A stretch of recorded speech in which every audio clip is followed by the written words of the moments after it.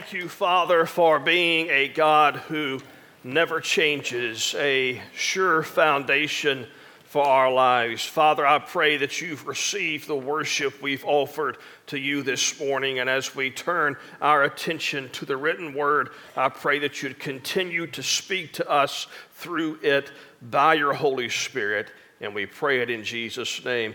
Amen and amen. Go ahead and take your seat and turn with me to Luke's Gospel. Luke chapter 19 is where we will be this morning. And we've spent the past couple of weeks talking about this idea of how God has entrusted us with so many blessings and gifts, and how we have been called to use those gifts that we receive from God for the glory of God. And I think you saw a really good example of how that is practiced here this morning as we have seen these young families and these children who've been gifted back to God for God's glory, the greatest gifts from God that had been entrusted to us. And those parents who made commitments were saying, look, we realize that God's given us this gift, but we want to use this gift of God for the glory of God. And amazingly, one of the best examples in Scripture that we have of someone who did an excellent job at using the gifts from God for the glory of God was, of all people, an IRS agent, a tax collector. His name was Zacchaeus. That's why I've titled the sermon, Some Big Lessons from a Little Man. Because he shows us what it means to really do well with what God has entrusted to us. Now, I know that we have worship through our singing, and I know that we've already done that, and I'm certainly not going to ask Kenneth to come do this. I thought I'd just do it for free today. But to kind of set the stage and to kind of get us into the sermon, if you grew up in church, you probably heard a little song. If you didn't grow up in church, I know many of you didn't, and maybe if you didn't grow up in the American church, and man, God's blessed us in recent weeks by bringing us people from all of the countries to worship with us, and we're thankful that God's done that, and you may not have been through this, but it's really easy, and I want you to help me, okay? It's really, in fact, the lyrics on your screen, it goes something like this. Zacchaeus was a wee little man, and a wee little man was he. What did he do? He climbed up in the sycamore tree for the Lord. Y'all been to VBSC. And as the Savior passed that way, he looked up in the tree. What did he say? And he said, Zacchaeus, you come down, for I'm going to your house today. For I'm going to your house today. Man, balcony, y'all got some work to do. Everybody balcony's doing this. They're clapping or anything else like that. It is significant to me as that kind of gets us in the mindset of Zacchaeus, and I bet you can go home and say no other pastor in Santa Rosa County sings Zacchaeus was a wee little man on Mother's Day. It's significant that Jesus had this encounter with Zacchaeus right after he had an encounter with a rich young ruler that we looked at last week. In that encounter, the rich young ruler walked away from Jesus because he could not let go of his possessions. And as he walked away from Jesus, Jesus looked at his disciples, and Jesus said, it is easier for the camel to go through the eye of a needle than it is for a rich man to enter heaven. And his disciples said, well, my goodness, then who can be saved? And Jesus said, with man this is impossible, but with God all things are possible. The encounter, watch this, the encounter that Jesus had with Zacchaeus is the answer to the dilemma Jesus presented after the encounter with the rich young ruler. For you see, in Zacchaeus, we have another rich young ruler, but this rich young ruler, instead of walking away from Jesus, decided to follow Jesus. With Zacchaeus, we see what it looks like for the camel to go through the eye of the needle. We see how God saves the impossible. Luke chapter 19 tells us, he entered Jericho. This is Jesus. He entered Jericho and was passing through. And behold, there was a man named Zacchaeus. He was a chief tax collector and was rich. And he was seeking to see Jesus, but on account of the crowd, he could not, because he was a wee little man, and a wee little man was he. That's what it says in the Greek in verse 3. So he ran on ahead and climbed up a sycamore tree to see him, for he, Jesus, was about to pass this way. This will be one of the very few times I tell you not to answer a question out loud in church, because I just want you to think about this for a second. Why does Zacchaeus climb the tree? The initial answer that we immediately think of was because he was a wee little man. He was short, so he climbed the tree so he could see. But wait, just think with me for a moment. When someone is short, you don't mind if they stand in front of you, because they are not going to get in the way of what you're trying to see.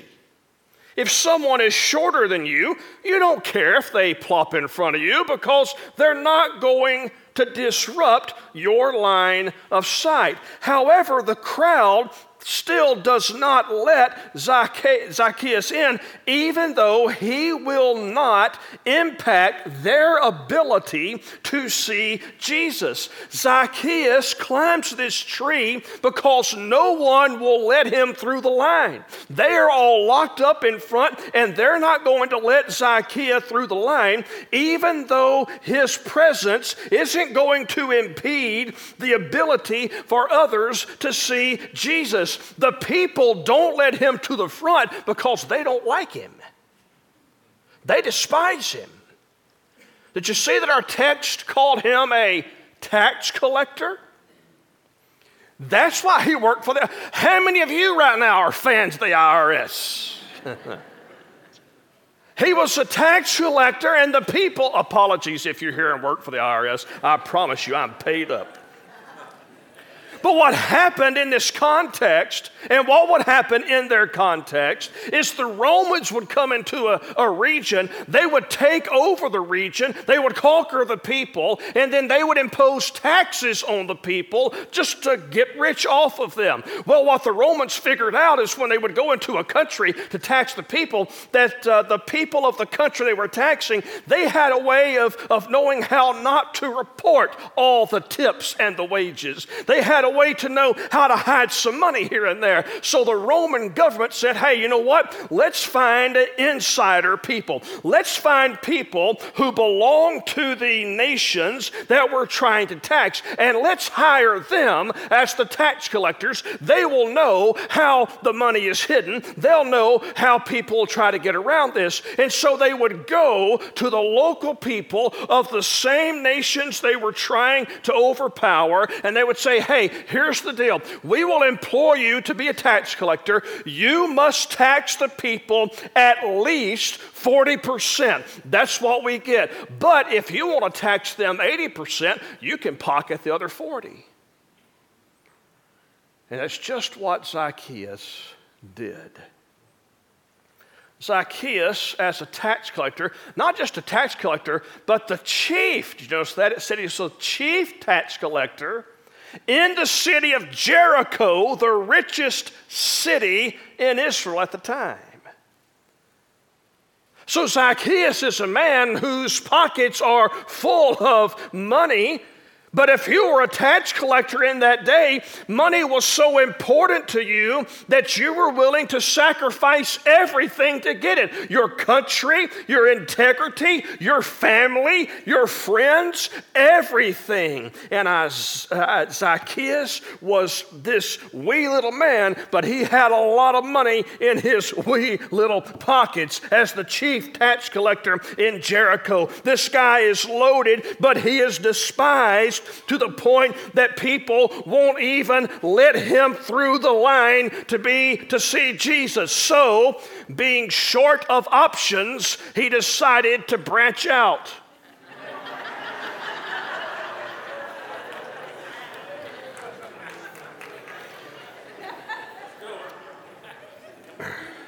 Verse 5.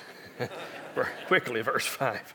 And when Jesus came to the place, he looked up and said to him, Zacchaeus, hurry and come down, for I must stay at your house today.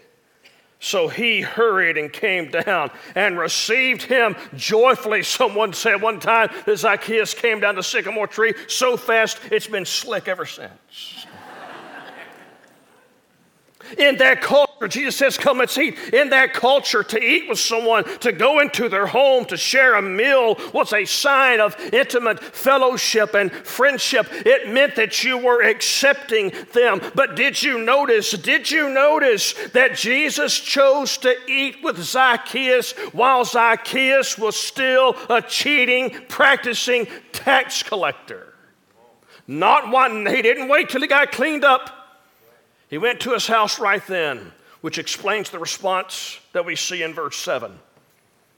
And when they, and among the theys were the church folk, the religious people, when they saw it, they all grumbled.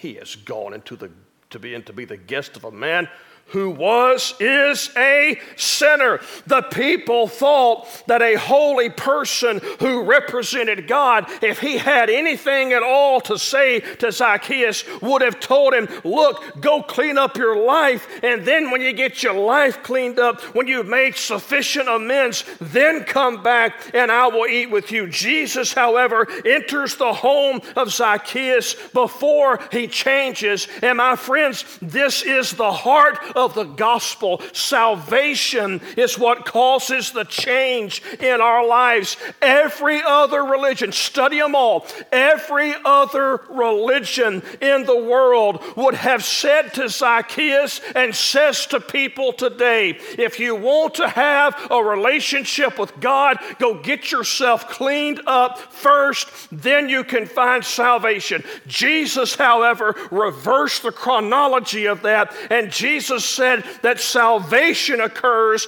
and in being saved, in response to being saved, you change. And man, did Zacchaeus change. Verse 8. And Zacchaeus stood and said to the Lord, behold, Lord, the half of my goods I give to the poor, and if I have defrauded anything of anyone of anything, I restore it fourfold. Jewish law said if you stole from someone, you gave them back what you stole plus 20%. Zacchaeus, however, does a fourfold return, as well as giving half of his possessions to the poor. Nothing required him to do that. He did it voluntarily. You see, it's not just the behavior of Zacchaeus that has changed, it's the heart of Zacchaeus that has changed. And Jesus said to him, today salvation has come to this house, since he also is a son of Abraham. For the Son of Man came to seek and to save that which was lost. Real quick, real briefly. And by real quick, I mean maybe. 3 things. 3 big lessons from this little man. Number 1 is this: a full wallet doesn't make for a full life. A full wallet does not make for a full life. Zacchaeus came to the realization that money was not the answer to what was missing from his life. Something drove this wee little man to climb up a tree and to catch a glimpse of Jesus. There he was, think about it. There he was, the chief tax collector in the richest city of Israel, the man who has probably achieved all of his dreams. He's got all that he needs in his mind anyway. He's rolling in the money up there in a tree to see a man he had heard could do something that his money apparently could not do. I find it ironic that the guy on the $100 bill said this about money. Benjamin Franklin said, "Money has never made man happy, nor will it. There is nothing in its nature to produce happiness." Look, the more of it one has, the more one wants. I can do you better than Benjamin Franklin. We can see what Solomon had to say about it. Proverbs 13:25, Solomon said, "An appetite for good things brings much satisfaction, but the belly of the wicked always wants more." He said this in Ecclesiastes chapter 5, verse 10. He who loves money, this is Bible. Okay, look at this verse. He who loves money will not be satisfied with money, nor will he who loves his wealth be satisfied with his income. This also is vanity. Maybe you've had a similar experience as Zacchaeus.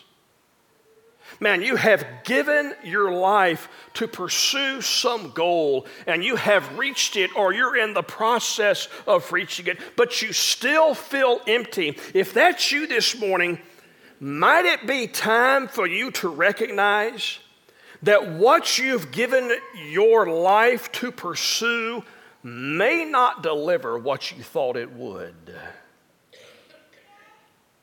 Because a full wallet doesn't lead to a full life. You see, Zacchaeus had an encounter with the grace of Jesus. In Jesus, he found someone who cared enough about him to invite him to lunch when no one else would. He found someone, Jesus, who had no need for him, but who wanted a relationship with him. That encounter with the goodness and the grace of God, it broke the hold that money had over the life of Zacchaeus. Zacchaeus had lived his entire adult life under the power of money, but he found a greater treasure in Jesus than he ever experienced with a full wallet. A full wallet doesn't make a full life. Only Jesus can fill our lives. Number two, second lesson. There are three. Number two, an experience with God's grace will always impact your generosity. I mentioned earlier how Zacchaeus went beyond what the Jewish law required. Instead of just 20%, he paid back fourfold. But it also says that he gave 50% of his possessions to the poor. This man took half of what he had and gave it to the poor. That was a mark of generosity. Instead of going 20%, he went 4 times, fourfold. That's a mark of generosity. He didn't do that because he had to. He did that because he had an experience with the grace of God, and it compelled him to be generous. Yes, he was concerned about justice. If I have defrauded anyone, but he moved beyond justice and became a person of mercy and grace. I want to make a statement that may not get me in your Hall of Fame, but that's okay. But it's one I want you to think about and gnaw on for a little bit in your spirit. One of the easiest and surest ways to tell if grace has changed your life is to see if grace is coming from your life. If you want to know if you've received grace, one of the easiest signs of that is that if you've received it, you're also going to give it. You're going to extend it. In fact, I would go so far to make this statement.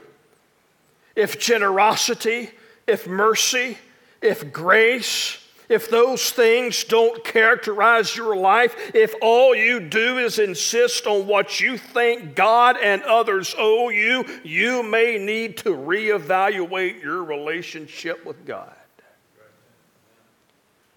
What does your generosity say about your experience with God's grace? Now, why would I say that an experience with God's grace will impact your generosity? Because of something Paul says in Ephesians chapter 5 and verse 1. He said, therefore, be imitators of God as beloved children. If God is our Father, if we are His children, we will seek to imitate Him. His desire is to cause us to reflect His glory, to reflect His nature, to reflect His character in the world today. Therefore, God is generous, so His people should be generous. God is gracious, so His people should be gracious. God is merciful, so His people should be full of mercy. God blesses others, so His people should bless others, not burden others. May our generosity, may our giving, and may our interactions with other people be a testimony that we have experienced the grace and goodness of God. Lesson 3. If you will allow Jesus to be your Lord today, He will exchange your sin for His salvation.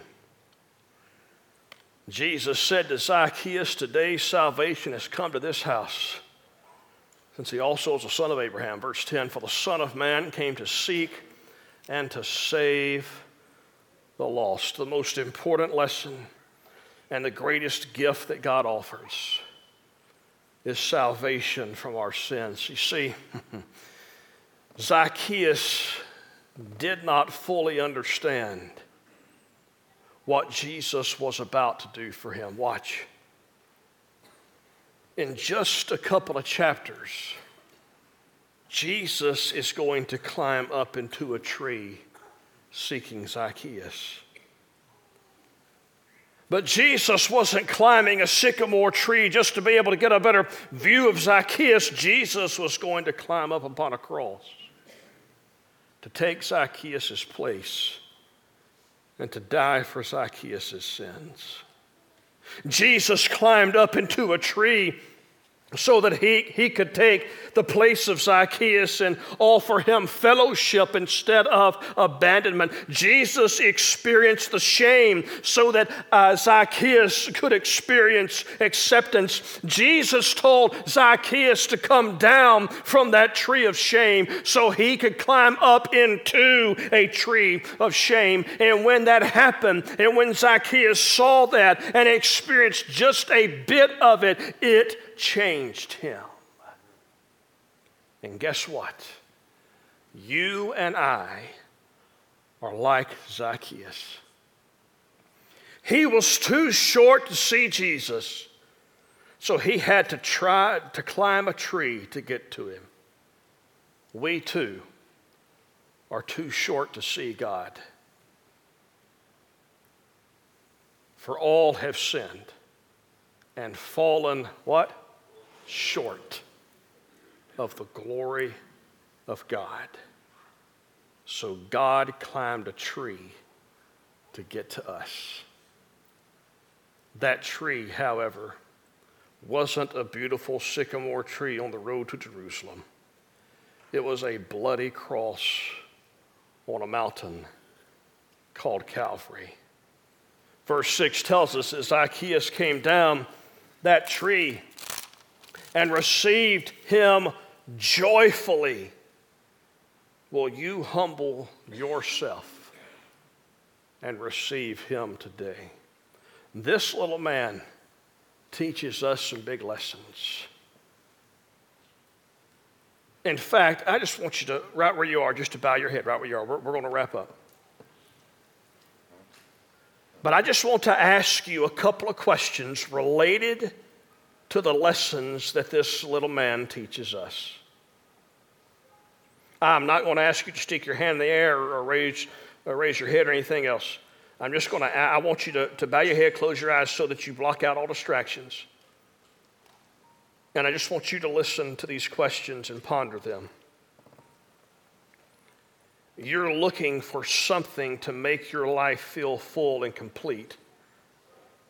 If it's not Jesus, it's something else, but that something else won't satisfy. Will you seek to fill your life with Jesus, the only person who can satisfy your soul? Does your level of generosity reveal that you've experienced God's grace? You've been entrusted. Every good gift in your life is from above, given to you by the grace of God. Are you being generous like your Father in heaven? Or maybe today your greatest need is to have a relationship with this God, this Jesus, who climbed a cross and offered a sacrifice for your sins. In just a second, I'm going to pray, and after I pray, we're going to stand and sing. This is our time of commitment.